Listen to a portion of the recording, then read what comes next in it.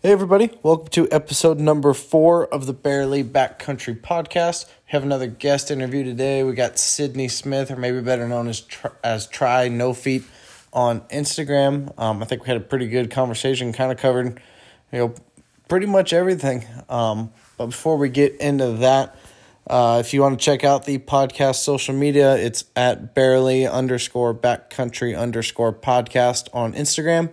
If you want to check out my personal Instagram, it's at c.dillashaw on Instagram. If you listen to the podcast, make sure you give it a like, a follow, a share, all those things. But without any further ado, I'll get you guys into the conversation that I had with Sidney Smith. This is another episode of the Barely Backcountry podcast. We got another guest on. We got Sidney Smith. Most of you guys might know him on Instagram as Try No Feet. But he's an outdoorsman, Ironman. We'll kind of get into his story. But, Sidney, if you want to go ahead and introduce yourself, and then we'll get into all that stuff. Yes. Well, you kind of got it all down in a nutshell. I am not a vegan. I know some people may think that way, but I am not a vegan. I do like guns, and I like to shoot guns.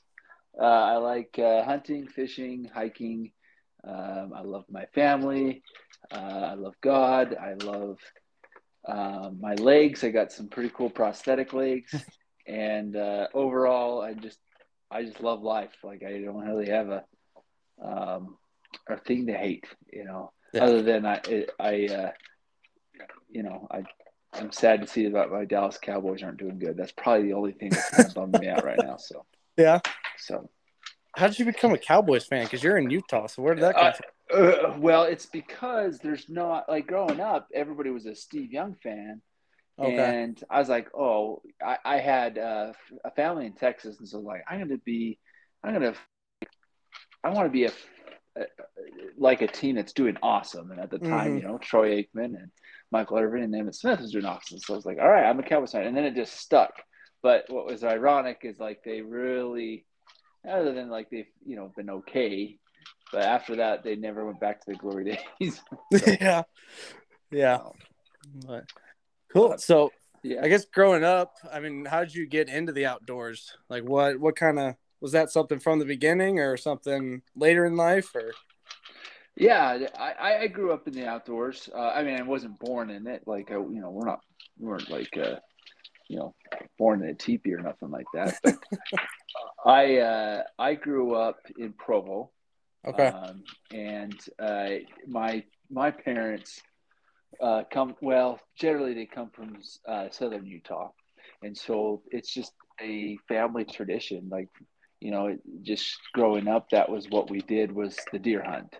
Yeah. Is where it all started. That was my first experience, really, was the deer hunt, and it was just a family tradition. It was something that my dad and I, to this day, just have a really close bond, is hunting. And he took me as a little boy, and I went with his dad, my grandpa, and even my grandpa's dad. So Wow. we had 4 generations, and we hunted on the same mountain down in Circleville for years and years and years. In fact, one of the deer that I had shot, we a nearby tree had my great grandpa's initials that he carved in. Hmm. That was around my age. So I mean, it goes way back, and it's just kind of a family tradition, and it's something that I pass on to my son too. That's kind of where it started with the outdoors, and then being a Boy Scout, and it's just a passion that I like, is hiking and being in the camping. It's just my way of spending time with my family that I enjoy and they enjoy, and we hope to keep the same tradition alive. So Yeah. Yeah. Absolutely. So I was watching your that documentary First Light did on you the other night when I was kind of researching for this podcast, and so you said in that documentary that around 8 or 9 years old is when you got your diagnosis, or? yeah, I was born with a disease called Charcot-Marie-Tooth. It's a muscular dystrophy, and then it affects pretty much, it affects everybody different. Some is Mhm. more aggressive, like mine was very aggressive, and it affects the way my feet developed, and it would actually deform them, and then of course, the muscles would stop working. So it would create atrophy, and then the structure was gone. And so I'd get Yeah. like broken feet, and I had lots of surgeries, lots of reconstructive surgeries to try to fix the problem, but it just never worked. And so as a young boy, I actually had decent feet, and it wasn't until I turned 8 that they started to deform, and then that's when the doctors did some testing, and they're like, yeah, you got this disease. So Okay. sucks to suck. So how did that like once you got that, obviously you were younger, so how did that like affect like you growing up, your life in the outdoors? Did that kind of put a stop to it for a while, or you kept going Um, through it? Yes and no. So, like, scouting was pretty tough because, like, one of the things that we did as Boy Scouts or young men in our church was we climbed King's Peak, and that Okay. was like the big thing. And I couldn't go on that physically; Hmm. it was impossible. It wasn't until after I got prosthetics I actually, in a 36, 37-year-old man that I get to do that. But Yeah. as far as like hunting goes, we had horses. My uncle and my grandpa, they all had horses, and so that's how we would hunt. It was on horseback, and so hiking wasn't like a huge thing that I had to do. And then of course ATVs came out, but Yeah. even then, it was a lot of road hunting. I didn't get into the backpacking stuff until after I became an amputee. Okay. So between then and kind of when you did go with the amputation, is there anything important you want to talk about in that gap before we start getting into what's more, you know, more, I guess, modern era or what's more recent? Um, I mean, I guess what kind of led up to my story until that point, until I guess there's two parts of my life. The first half, I as a child, bullied and struggled to do things physically, sports, and Yeah. emotionally it was kind of hard to have the confidence. And then got went on an LDS mission. I went to Montana. I came back, went to BYU, Idaho, met my wife. We started our family down in Lake Powell. Just kind of a young father. And then that's where things really started declining, like physically, like when I hit 30. It Okay. got it's pretty difficult to walk and so forth. And I still tried to do, hunt the best I could, but every year was more limited. And then when I turned about 33 is when the doctors are like, "Oh wow, yeah, your foot situation's pretty bad." And we've already done like 10 different surgeries, so there's not much more that could be Hmm. other than if I wanted to do a wheelchair or and keep my feet, or we could try prosthetics. And so in 2015 was the year that we made that decision to do the final operation, so to speak, and Yeah. amputate the leg. So, Was that a pretty easy decision to make, or did you have to?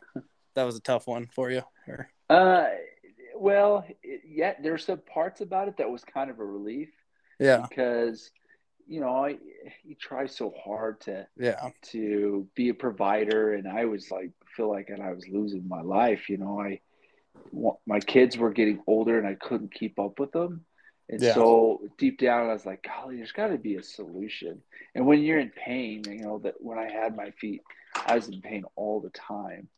Hmm. And I would not take pain pills because I just seen it ruin so many lives. Yeah. Other than ibuprofen, or if I had surgery, I would take what the doctor recommended, but I wouldn't go any further than that. And so I I just was like dying for some kind of relief that or something. I mean, I got to the point where I was just so frustrated. I was like, I don't care, cut them off, just Hmm. throw them to the wolves. I don't need them. And so that part was um, easy. Like I was excited about. But then the other part was like I live in a town called Vernal, Utah, and I still do. At the time, I did, and I still do now. But I didn't know any amputees, so I didn't know what the process was like. I didn't know, what to expect, what it felt like. How hard is it going to be? I didn't know the extent of prosthetics, down the road? Is it, what kind of expenses am I going to have financially to keep prosthetics? I didn't know, really anything what that Hmm. included. And so the fear of the unknown was probably what was making me feel hesitant. But it was something that we got. Obviously, a couple doctors' opinions. It's something that when I say we, me and my wife, because this is a big deal for her, we both prayed about. It's something I contemplated, and I wouldn't say, so to speak, vision, but when I started thinking about it, the more I felt deep inside like this is the path. And Yeah. so once I had that confirmation, that's when I'm like, okay, yeah, let's do it. And I felt good about it. I knew I was going to be hard. I knew I was going to miss things you know, that little things like the feeling of cold grass, or your toes on the beach, or people looking at you differently. So those kind of things, I knew it was going to be different. But overall, I just like it. Just felt like it was the going to be the right decision, and even though I knew it wasn't going to be easy. Yeah. Yeah, definitely. How long was that recovery until you were able to, I guess, get to where you were walking somewhat, getting back to where you were, or It ahead of where was you were? it was up and down. Like I talk to a lot of amputees now, like almost on, not about every other day. I'm talking to amputees that are new, um, and I feel like I am blessed that I was able to grasp on the recovery fairly well. I had some bumps in the road, like for example, after my first, I amputated the left foot first, the right foot later. But the reason why I did the one first, because I wanted to get around on crutches instead of a wheelchair in the Hmm. beginning, because for work I was still working and my house isn't wide enough for a wheelchair. Yeah. But I had the first amputation, and then it got infected down the road. And then when it got infected, that was like rock bottom for me, because I again, the whole thing of fear sunk in, and then it started just playing with my head, because then it was like, oh, this is what your life's going to be like, even though you think that you were done with, your amputation is your last surgery you'll ever have. Boy, are you wrong. And so all these false things started going in my head, and telling myself, that you're never going to be good enough. You're always going to have financial burdens to your family. Your wife's going to have to take care of you. She's going to be a caregiver. She'll probably end up leaving you. She's not going to find you attractive anymore because you're constantly in a hospital bed. Your kids aren't going to play with you. You're not going to have a relationship with them. And so, it's just say all these things started going into my mind. And that was kind of the big mental block. But when the doctor said, "Yeah, we got to get this infection in order to save the rest of your body, or your knees and so forth, we're going to have to amputate some of the bone a little higher because it got infected." And at Yeah. that point, that's when I said, "You know what? Let's just you know take the bull by the horns and get this all over with." And so we decided that to amputate them both at the same time. So they did redid the left, and then they did the right at the same time. So, Okay. Interesting. So and then, yeah, go sorry ahead. to answer your question. It was about a year until I felt pretty confident, where I didn't start thinking about prosthetics. It just became normal. Like, Okay. I don't know if you wear glasses or anything like No. that, but like, people that put on contacts, it just becomes a normal routine where they don't think about it. Hmm. And so I think at my year point is where I felt pretty confident. But I picked up like the mechanics and how to adjust for different things, and getting a good relationship with my prosthetist, my leg maker, that Hmm. I was able to walk within 3 months, and I was able to run within 5 months, which Wow. is pretty high. Yeah. Like I said, I talked to a lot of amputees. That's not very common to be running that soon, but I got pretty lucky as far as and I definitely, with all the pain that I've had in my life, I have I have a pretty high tolerance for pain anyway. So I pushed through a lot just to get used to walking and running and riding a bike and just dealing with two prosthetic legs. Yeah. At what point during that recovery did you make the decision you wanted to do an Ironman? In the beginning, so when they cut off both of the legs, so when I became a double, Mm-hmm. it would have been November 2015. It was on TV, that the broadcast of the Ironman, and I didn't even know what really a triathlon was. I knew it had something to do with running, something like that, but I didn't know like the distances and so when I was watching it, and the announcers are explaining what the race is. You have 17 hours to complete 140.6 miles, which consists of a 2.4 mile swim, a 112-mile bike ride, and then a 26.2 mile run. And I was like, oh my gosh, that's insane. And I was just glued because I thought that is the thing. And sometimes when you see stuff like that, your mind, at least my mind, was just fantasizing. What wouldn't that be cool? If you know, if I was given, magical legs and I could do that. And so I just started thinking and fantasizing and, just, like when, I don't know if you ever fantasize, what would you do if you won the lottery and, all the things that you would do. That's the same thing, concept I was going through my mind is like, golly, I could do this and this and this, but an Ironman would be something I would love to do. And when I was watching it, there was an amputee. He was just missing one leg, but he was running. Mm. And I was like, oh, like I said, I didn't know the capabilities of an amputee from this little small town that I'm in. Yeah. And so I was like, golly, maybe that's something I could do. And after doing some research, it's like, golly, yeah, it's doable. And it's just whatever, for some reason, I just felt compelled, inspired, whatever you want to call it, that's what I was going to work my way to. And just, it was a big goal. And I've never even ran a 5K. So I had, I had no idea really what I was getting myself into, but I knew I just felt like that's what I needed to do to keep myself motivated and driven and just have this purpose to, to do an Ironman, and that way I'm not constantly thinking about well, woe is me, I don't have legs, I don't Mm-hmm. have time for that. I knew I had to figure out how to walk, how to run, and then start training. Yeah. How long was it from when you set that goal to when you actually did it? 4 years. Wow. Yeah. That's impressive to stay that 4 years. dedicated to it for that long. Yeah, I mean, it was just like any big goal. Yeah. Like if I went from, you know, the hospital bed to, all right, I booked my trip to the Ironman, I paid for my registration. I don't know if I would have been able to do that Yeah. because it's just so huge of a goal.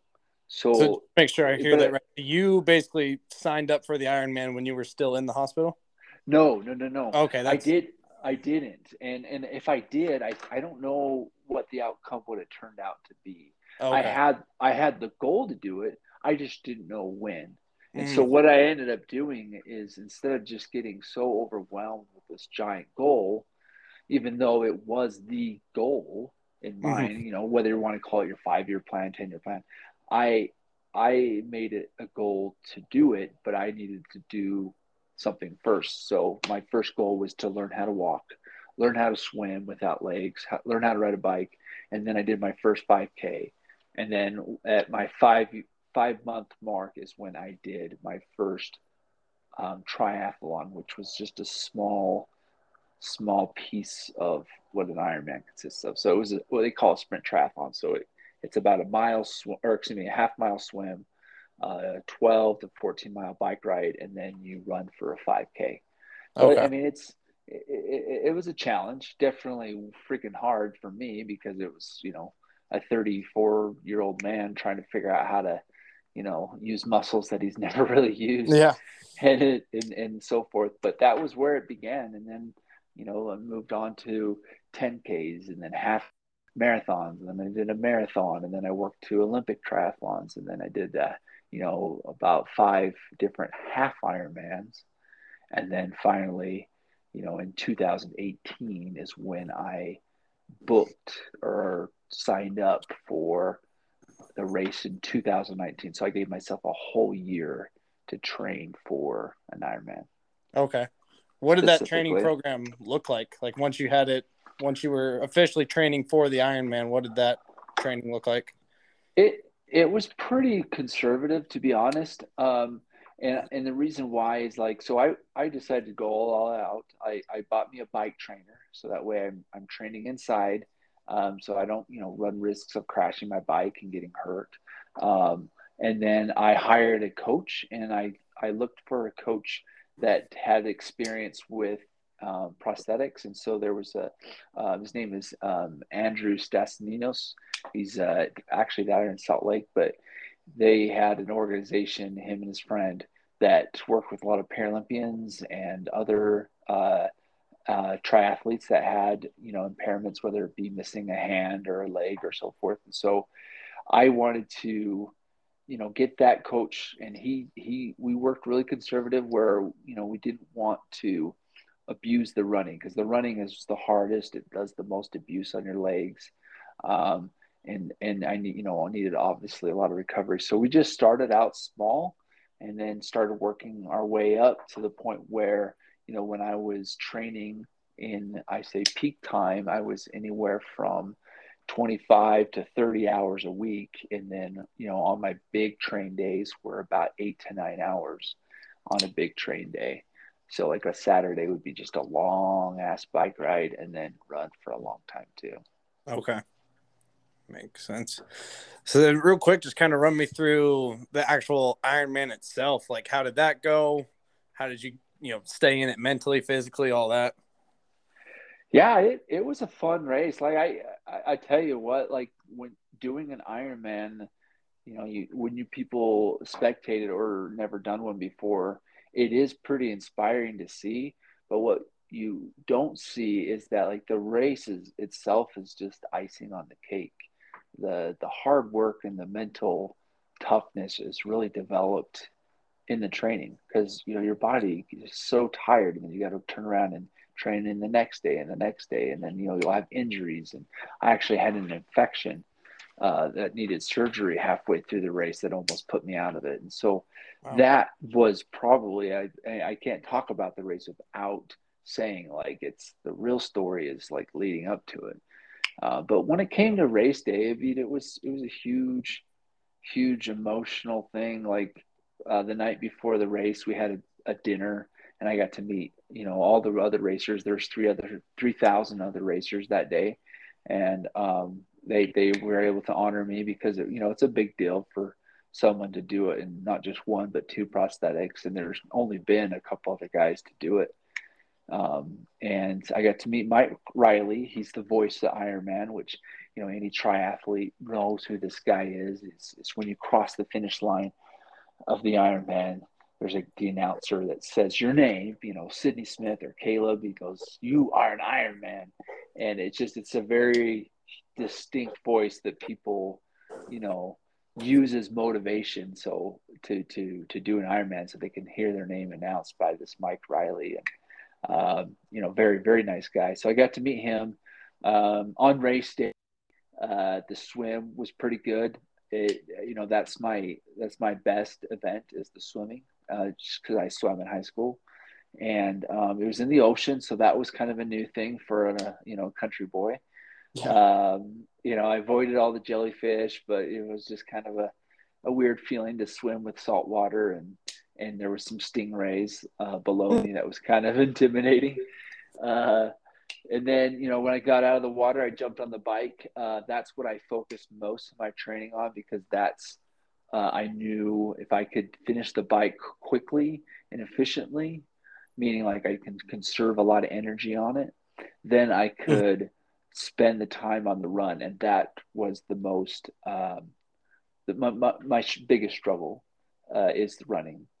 Just because it's hard is on prosthetics, and people think that having uh, these robot legs that they just do the work for themselves, and it's the complete opposite. You basically, for a double amputee, the energy that you put into it is equivalent to going 1.5 times the distance, because Wow. that's how much energy you lose. And so we wanted to spend as much time on the run as possible, and it worked out as far as I needed that extra time, because towards the end I started having some that adrenaline started failing, my energy levels started failing. I couldn't absorb nutrition, so I started throwing up, and then I was feeling dizzy, and then I started getting inflammation in my stumps, and so it was like I took my leg off, and there was just like all kinds of blood, and I had all these blisters, and I my stumps were just getting so big that it to even have my leg on. It felt like someone was sitting on them or choking them. But it was, I guess, what got me through the race was towards the end. I just got to the point where it's like, oh, Lee, I have about 7 miles left to run. I said, I just need to push myself through, um, this pain. And so I try to distract the negativity of, oh, am I going to finish the race, or this hurts, and you're running out of time, and you still have all this time left, this distance left. And so I started thinking of things that I like, things that I love, things that I was grateful for, like my family. That's usually a very easy one, because I do have amazing family. I got 4 kids. I have a beautiful wife. I have a great job. And then I get to do a lot of the things I love. Is I'm super grateful for all the people that I've met in my life because of my prosthetics, and I started to be thankful for the abilities that I do have. So like my eyesight and my hands, and that I have a beating heart, and so and then it got to the point where I started thinking of my legs, and even though they hurt, I was grateful that I had them, because it's the pain and the perseverance that I have learned as being a double amputee, and even this disease growing up, that I used to think as a curse, was now I was looking at it for the first time as a blessing. It's like, golly, if it wasn't for this, I wouldn't even be doing an Ironman. I wouldn't be inspired for this. Or if it wasn't for, my prosthetic legs, I wouldn't learn so much about patience. And therefore, I wouldn't be, of a good spouse to my wife, or a employee to my boss. And it just, all these thoughts were going through my mind, and I don't know how it happened. Was running during this whole time. It just went into this autopilot mode, and then I finished the race, and I don't even know how I got to those miles. It was just a blur. I just, boom, I'm there at the finish line. It was one of those surreal feelings. Wow. Yeah, definitely. So I guess getting away from the Ironman stuff, unless there's something else you want to talk about on that real quick, but we kind of go into the hunting and all that, after you got your prosthetics, did you have to like change your tactics or anything like that? Or did that, then allow you to get back to the hunting you like to do more off the road and off the path and all that? Yeah, no, it gave me the confidence. Like, golly, if I can run that far, why can't I hike that far?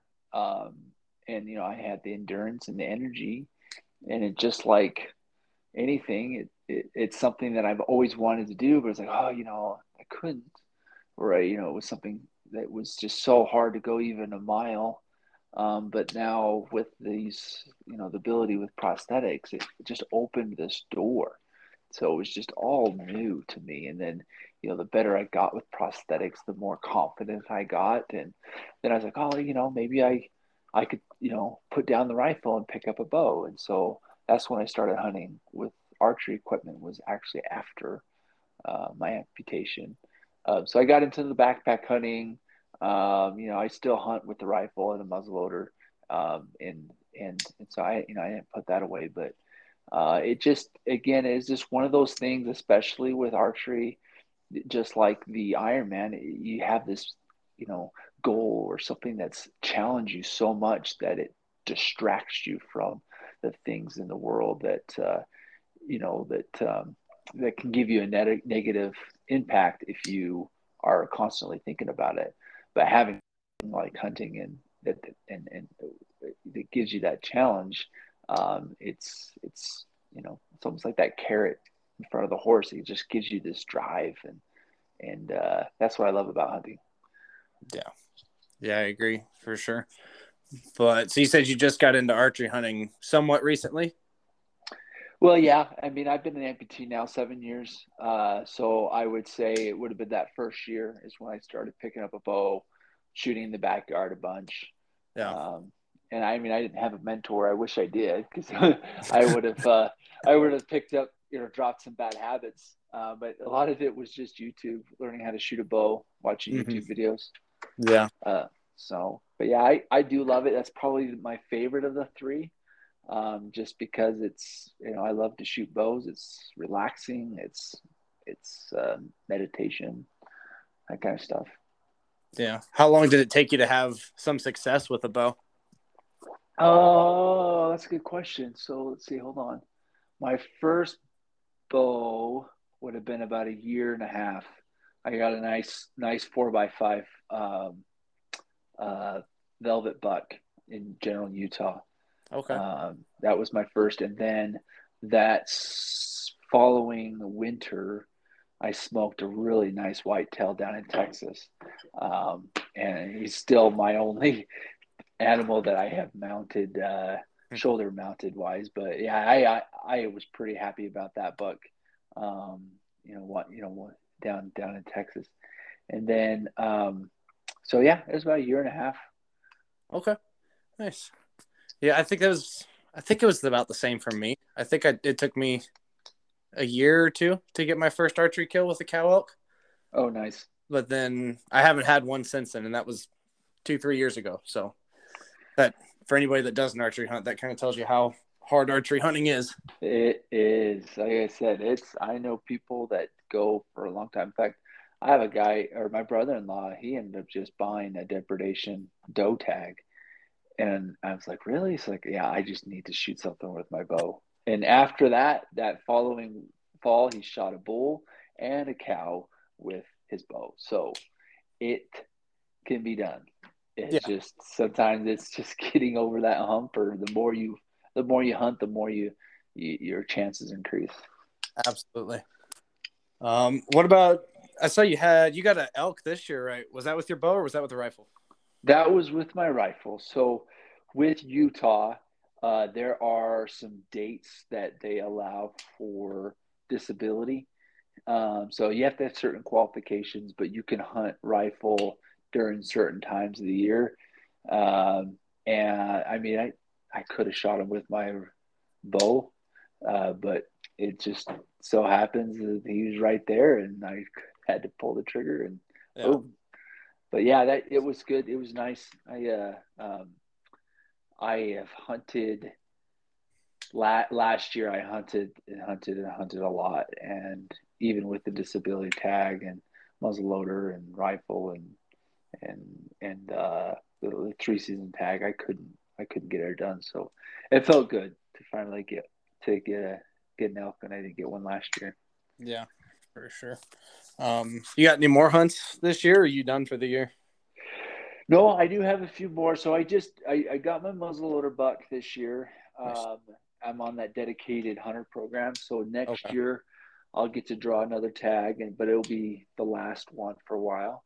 Mm-hmm. This is Utah, and then I have a Colorado elk 4th season, and then I have I like to hunt birds, so I have a Drothar, a bird dog, and so this or tomorrow is the youth pheasant hunt. So my son, he's 13, and so we're gonna go try to shoot a few pheasants, and then we'll just be probably doing pheasants almost all of November, Okay. and then and so forth. But that should be done. I do like the waterfowl. I don't have the gear, So I usually try to find a friend that's got the gear.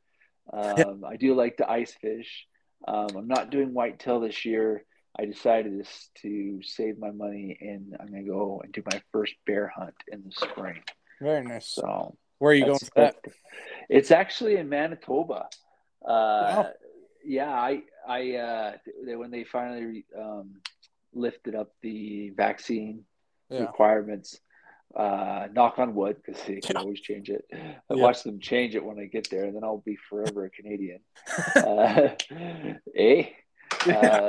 So that'll be a first time experience. That will be with my recurve. I'll try that with the recurve. My friend of mine, he owns a saddle, trophy line saddles, and so I'm going to go hunt with him. So we're going to try to hunt bear out of the saddle. So that's on the books. I'm really excited and nervous because I've seen bear.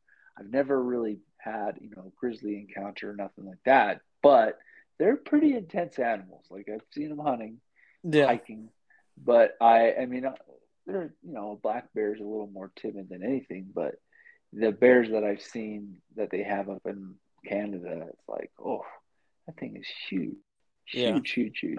So there's an intensity factor, but that's what I like. I like the challenge. It's it's gonna be fun. Yeah. Is this your first hunt with a recurve? Yeah, I no, I went and tried my recurve a couple times with my general elk, which basically archery elk is another way of saying in Utah, general archery elk is like taking a walk with your bow. That's just what it is. Taking some pretty sunset pictures. That's what a general archery elk looks like. You don't even need to bring arrows. Sounds like 95% of my hunts, so I know exactly what you're talking about. Pretty sunset pictures. Yep. Yeah, that's how you know when you see the sunset picture on Instagram. That's how you know somebody didn't kill anything. That's true. At least they're out there. Yep. At least you're out there trying. But yeah.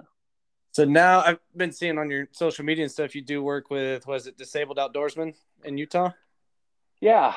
So I'm one of the founders for the chapter here in Utah. We started it about 4 years ago, and it's a nonprofit organization. A friend of mine in Texas.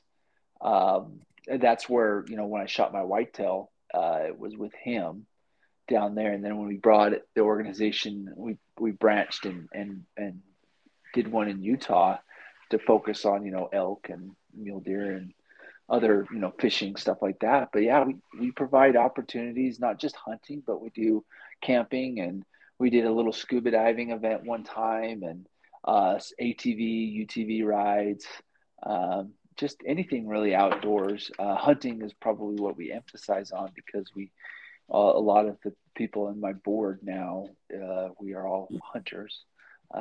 It's probably the coolest experience because it's something that generated for how I feel about the outdoors and what our mission is basically it's something that we could teach somebody to get the confidence that they need to do it. We want them to do it by themselves eventually and inspire other people so they have this lifestyle. It's like we don't a lot of organizations out there, they do provide an experience where you just show up and pull the trigger, so to speak. We do want you to pull the trigger, obviously, but we also want to get you behind it. Show you what the country looks like. Have the opportunity to, if we have a tag in an area, we try to get you in touch with the landowner or the unit and have you scout it. We have people that help to do all that stuff, but look at different animals and even to the end, teach them how to skin and process so that way they can feel confident to do it on their own. And we just had some unique miracles. People that have suffered with depression because of their disability, they thought, oh, I can't do all the stuff that I want to, or even especially for males, they feel like they need to provide, and what better way or what more epic way to provide than to put food on the table that you killed. And so for someone that's in a chair or in a prosthetic that at one point thought that they could never contribute, now they can. And so that's that's kind of what we emphasize is just changing lives. And we do all kinds of cool events. We do things, opportunities for youth, where we do like, fishing, ice fishing. We got one planned next year. We do a shed hunt where we've had people from all over the country and state donate sheds, and we go to a property that even has native sheds, and we the sheds. And we don't obviously tell the youth that. They think that this is a gold mine. Yeah. But we'll round up by the end of the day. We'll round up almost 300 sheds in a day, Nice. from all the donations and even from the native sheds on these properties. And we work with a company called Compassion Mobility, who's they're the number one dealer for track chairs, which are those tank looking chairs that they are basically like, they're electric tanks. Really, they go anywhere. Yeah. And so we put these kids in these track chairs, and they go and they scoop up these sheds, and they strap the sheds to the back. So it's an awesome experience, because they just definitely they just light up. I mean, and they're so emotional about it. Like, for example, a kid or a youth or even someone that's disabled, let's say they shoot antelope doe, which to some people is equivalent to a squirrel. Yeah. Because it's just like, oh yeah, oof, an antelope doe, wow. But to them, it's like you shooting a 200-inch mule deer or a 400-inch bull. I mean, they're in tears. They're just ecstatic. They think it's the coolest thing, and they're like, "Oh my gosh, I did it! I did it! I did it!" Or if they find a shed, that's something that they've always wanted to do. And so then you get youth that are just in tears about finding an elk shed, their first elk shed. It's just, yeah, I love it. I mean, I wish I could do this nonprofit organization full time, but it's nonprofits are hard to do that. But we're growing every year. We're growing, and maybe that might happen. Who knows? Mm-hmm. Yeah. So if somebody has a kid or a family member that is disabled, how do they get them involved in that program? I'm glad you asked that. It's awesome. So there's a couple ways of doing it, and I'm going to put what is suggested, and then I'm going to give you my recommendation too. So what I suggest is two things. One, we want to get your contact information. So you want to go to our website, which is www.doutah.org. So DOUTAH.org. And on the link, you'll see Become an Outdoorsman. That's how you can get kind of into our contacts. We can learn a little bit about you, what kind of limitations you have, or what kind of things you're interested in. We have a lot of people that are into the outdoors that don't want to go kill anything. They don't want to hunt, but they like to maybe go on a UTV ride, that kind of stuff. That's one way of doing it. And then my recommendation is to come to our events. We do hold open invitation events, where we look for volunteers and for anybody with a disability. For example, our next big one that we have on the books that we haven't announced it yet, but we are going to, is that we're teaming up with the DWR for the state of Utah, and we're doing an ice fishing event in Vernal, Utah at Steinecker Reservoir on January 14th. And we'd like as many people as we can. We got all kinds of sponsors like Shields, Eskimo, local sponsors, all kinds of cool prizes that we're going to give away, giveaways, raffles.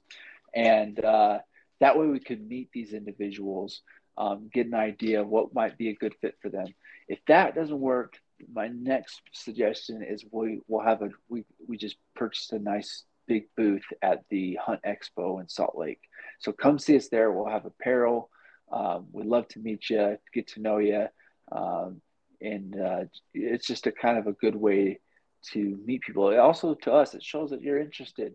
We get a lot of, people that just hit us up on Instagram that are, from all parts of the country. And they're just like, hey, take me on buffalo hunt, or take me on elk hunt. I'm like, oh, yeah, we'd like to, but we don't know who you are. Yeah. So. Cool, man. So then on the other side of that, if somebody wants to get involved with volunteering or anything like that with that program, how do we do that? Almost the exact same way. So you can become an outdoorsman by going onto our website and filling that out and just explain who you are. Or hell, man, you could just DM me on Instagram at try_no feet and just talk to me. And and hopefully we can get a phone call and see what areas that we can help us on, because there's a lot of our events that are going to be the one that we need the help on. Mm-hmm. But there's also other things too. Like, since we are a 501c3, we could provide a taxable receipt if someone wants to donate, funds, because we need money to operate, or items.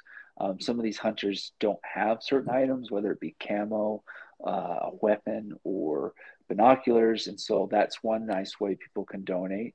Um, or if they just donate their time, for the ice fishing one, that's the project that I'm working on right now, and I do need guys with tents and augers and equipment to get out there, and or even some of these disabled individuals have never ice fished before, so sometimes showing them how to do it it's different. It's not the same as fishing. It's so close, but that kind of stuff. So yeah, go onto the website. Same thing. We'd love to see you at the expo. Get your contact information, and then just keep in touch as we post stuff on social and our website and our email list. What events we're doing, and then just reach out and say, hey, how can I help? Or this is what I got.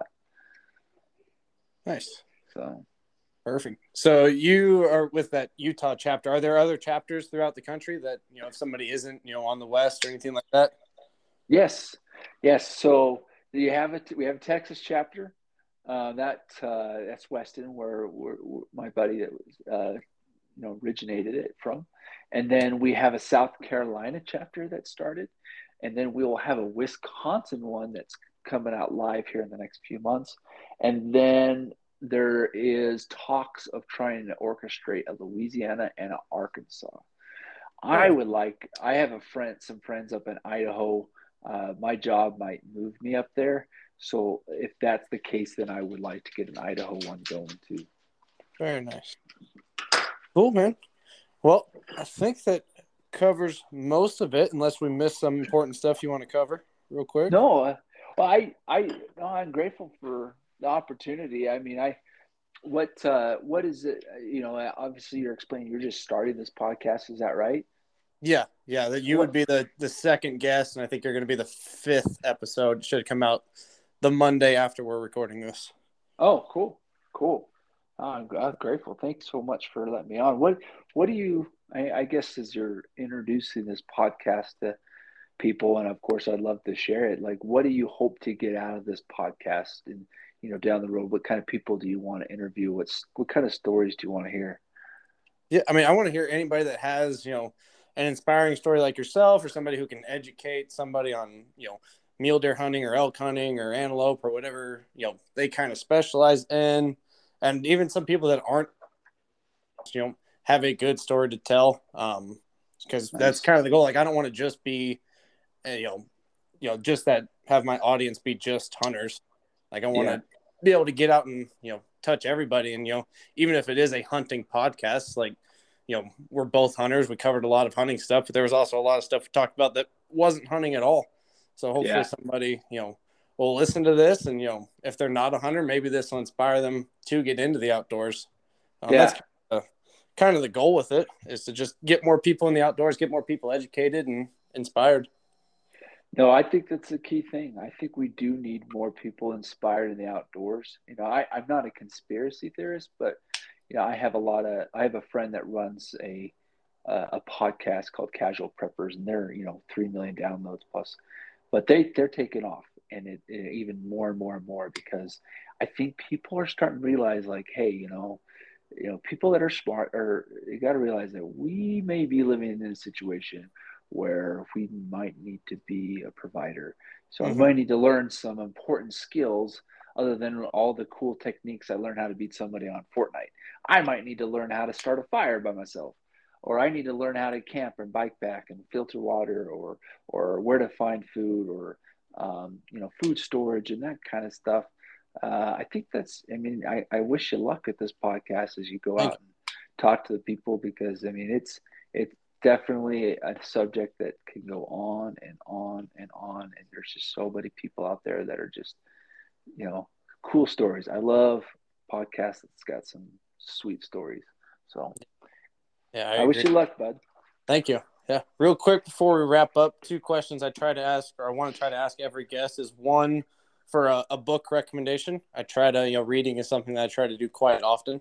So is there a book, it doesn't even have to be a hunting or outdoors book, just a book that you kind of always go back to? Yes. Can I recommend?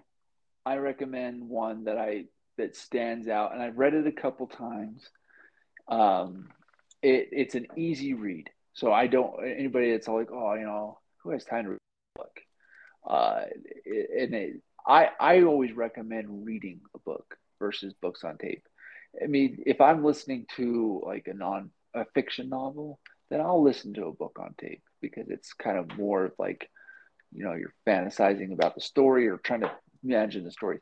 But when it comes to non fiction, I have read a book. It's by an author and a motivational speaker, and probably one of my favorite dudes. His name is Ed Milet. He wrote a book it's just recently called "The Power of One More."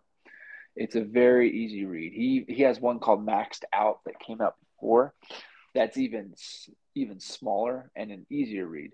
But the one more is gets into depth and it talks really about that extra grind, that one more thing, and how much you will have an advantage in your life in every area if you were just push it out and do one more than the next guy, or one more than what you think you're capable of, and it's just amazing book that that teaches you how to be successful in this. I mean, we live in a world now that it's just everybody's so weak, and we're everything's so easily handed to them, that it's actually not that difficult to be tough and strong and successful. It's just getting out of that comfort zone and pushing yourself to do one more. So that would be my number one book. It's called The Power of One More by Ed Milet. Nice. Yeah, definitely one I'll have to check out at some point. Yeah, definitely.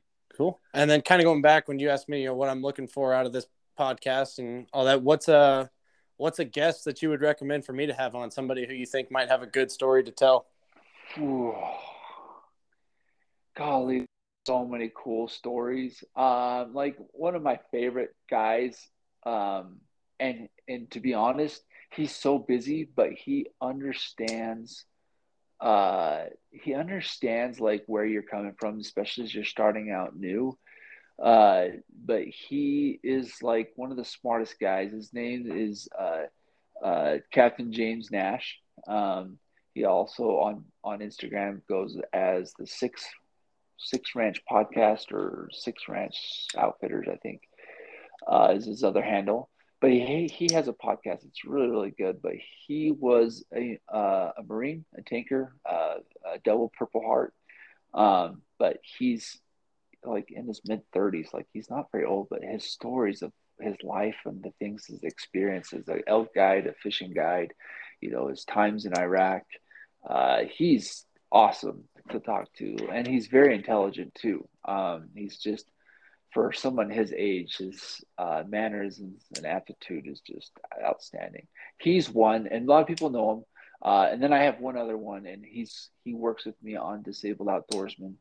His name is Mike Felice, and he has changed my life in a different way. Like I used to look at life as, things. I used to like things happen for a reason. I didn't have a huge belief of it. I just thought that's just the way it is. You deal with the cards that you're dealt with, and just go with what you have. Which there are some truths to that, but for him, he's just got a unique way of looking at the universe. Is like whatever good you put into it, there's going to be good putting out. And the same thing with negativity. Whatever things that you do, bad karma to somebody, it comes back. And the way he's his life and changed his life to live that way is awesome. And he's a phenomenal hunter. He's one of those OG hunters. He's 50 years old. Social media is not his emphasis. People don't know about it, but he's definitely the best hunter I've ever been around. And fisherman. Like he catches fish out of a freaking puddle, and the deer jump to his arrow and elk jump to his arrow, and they are honored to be killed by him. That's how awesome this dude is. So yeah, sounds like somebody I'd love to have on here. Yeah, I'll give you his contact, and you tell him I said that. Perfect. I appreciate it. Definitely. So, real quick before we wrap up, how can people find you? How can people find Disabled Outdoorsman? Yeah. Yeah, like I said, our website is www.doutah.org. You can also find us on Facebook and Instagram at do_Utah. Excuse me, I lied. It's just Do Utah, DOUTAH, on Instagram and Facebook. Disabled Outdoorsman, Utah. And then for me personally, I am on Facebook. I'm not as active on it, but I am Sidney Smith, SIDNEY. I'm probably the only Sidney Smith that's missing legs, so that's how they know I'm that guy. And then try no feet, TRI and underscore no feet on Instagram and TikTok. Perfect. All right. So, well, unless you got anything else you want to touch on real quick, I think we covered all of it.